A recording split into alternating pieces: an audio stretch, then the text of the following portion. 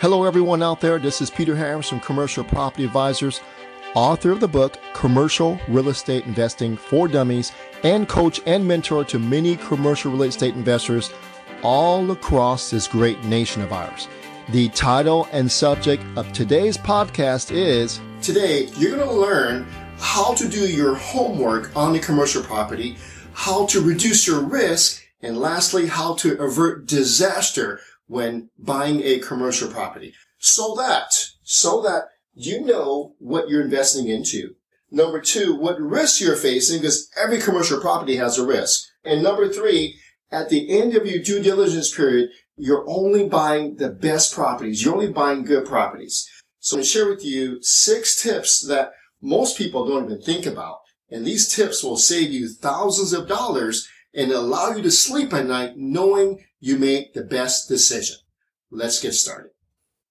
I'd like to start right here. We're breaking down what the three main parts of due diligence. Doing your homework on a commercial property, there's 3 main parts that you should focus on, and they are physical, financial, and legal.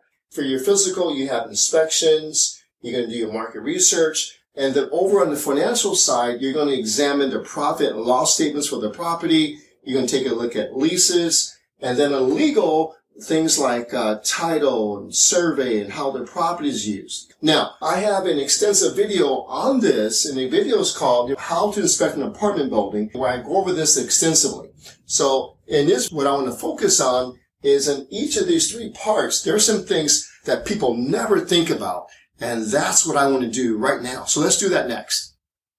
All right, here are the 6 things for due diligence that most people don't even think about. And for those of you that are seasoned, you may know this, but for beginning commercial real estate investors, I want you to pay attention very closely. So again, the 3 sections, physical, financial, legal, those are the 3 main parts. And for the physical, one thing I want you to watch out for that people normally don't do, there's a website called walkscore.com, transit score, bike score. And what it does, it allows you to analyze the walkability, busability, and bikeability of your apartment building's location. It is so important now because many people work remote, and being able to walk someplace, bike someplace, or catch a bus or train someplace to get around is really important. So this is maybe it's a relatively new website. It's going to be bought out pretty soon. They can make a bunch of money, but it's a very popular website. So that's one thing I want you to do. For every deal that you do, go to WalkScore, put in the address, and it will rate your walkability, bikeability, and busability of your location. Number 2 is having a lack of cell phone signal inside the building. Yes, who would have thought about that? Well, it happened. Okay, so one of our students were doing an inspection, and he couldn't call me until he went down the block. So that is not going to work as a long-term solution for getting people to want to rent your building and they can't call out or do work inside or anything like that. So again, this is something most people don't think about. So make sure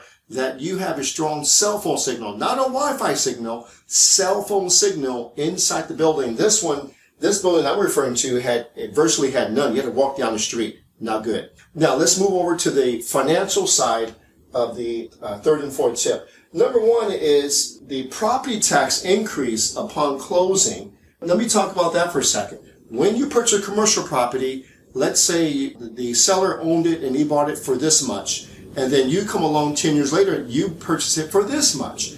The tax assessor for that city or that county is going to raise their property taxes. So part of your due diligence is to know that when you buy at this level, what is the new property tax going to be? It's going to be much higher. It could be a deal killer. In Illinois, this happens quite a bit. So I want you to be very cautious on calculating what the new property taxes will be. Most real estate agents or investors, when they send you that information that you want on income and expenses, they're not including what your new property tax is going to be, and it could be through the roof. So check it out. The other thing on that is on the property taxes, when they get reassessed for the higher level, you can also contest them. So not only know how to calculate what the new property tax would be, but understand the contesting procedure. Everything's online, how to contest your raise in property taxes. myself included in our students, we have probably an 85% success rate of getting their property taxes back down once they get increased. Recently, one student told me it was increased 400%. 400, and we're going to battle it. I guarantee you we're going to get it back down to something reasonable. So make sure you understand that. Number 4 is to stress test your net operating income and cash flow for unforeseen expenses and maybe a potential economic downturn. Back in the good old days, a few years ago, we had rising rents. We didn't have to worry about this almost, right? But those days are over. Rents are not going up like this. They're going up like this now. They're going up, but very small increments now. So your ability to stress test your deal. We do that for our students. Our students send us a deal. We will stress test it by increasing the occupancy, by increasing expenses, putting what-if scenarios into their deal to make sure that they can withstand an unforeseen expense, property expense, or economic downturn. Gone are the good old days, and now you really have to know what you're doing and be a good operator, something we focus on our company all the time. Now, legal, this is really important. The issue is, are you zoned residential or commercial? Now, I'm going to speak for an apartment building owner or investor only. So let's say you have a 10-unit apartment building and it is zoned commercial. Pretty typical, right? Now, here's the issue. Potential issue. It could be a huge issue. On your 10-unit apartment building, if it burns down and is zoned commercial, will the city allow you to rebuild an apartment building which is residential? In most cases, no. So most cases, answer is no. They will not allow you to build a residential building, an apartment building, in an area that's zoned commercial. So you have to be very careful in knowing how the building is zoned. And then if it burns down, what can you rebuild?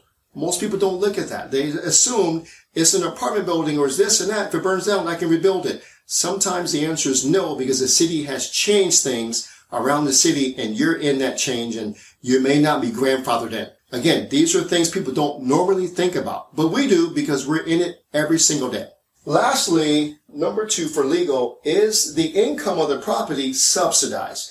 I'm not referring to Section 8. Is it subsidized through maybe a tax credit program known as we call this LIHTC. It's a low income tax housing credit where the developer or the purchaser of the building, the government gives them tax credits if they keep the income at a certain level, low. Or there's another program called Section 42.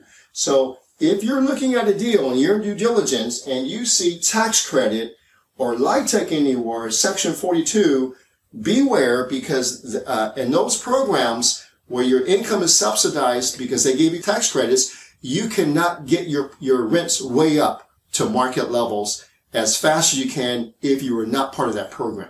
So if you're in the middle of your due diligence and you feel your one bedrooms can go from 1,000 to 1,500 in a normal situation, yes. But if you're under a subsidized program, like a tax credit program of any type, you most likely can't get to that level. So again, these are things people don't even think about. So if you're in a tax credit property, LIHTC or Section 42 type of property, you need to check those things out. Ask for the documents and really understand the program, because if you think you're going to raise the rents and do a cash out refi and make a bunch of money, that's not happening on those type of programs right away. All right, everyone. So there you are. I just explained to you 6 tips that people normally don't think about. So I hope you learned something from this.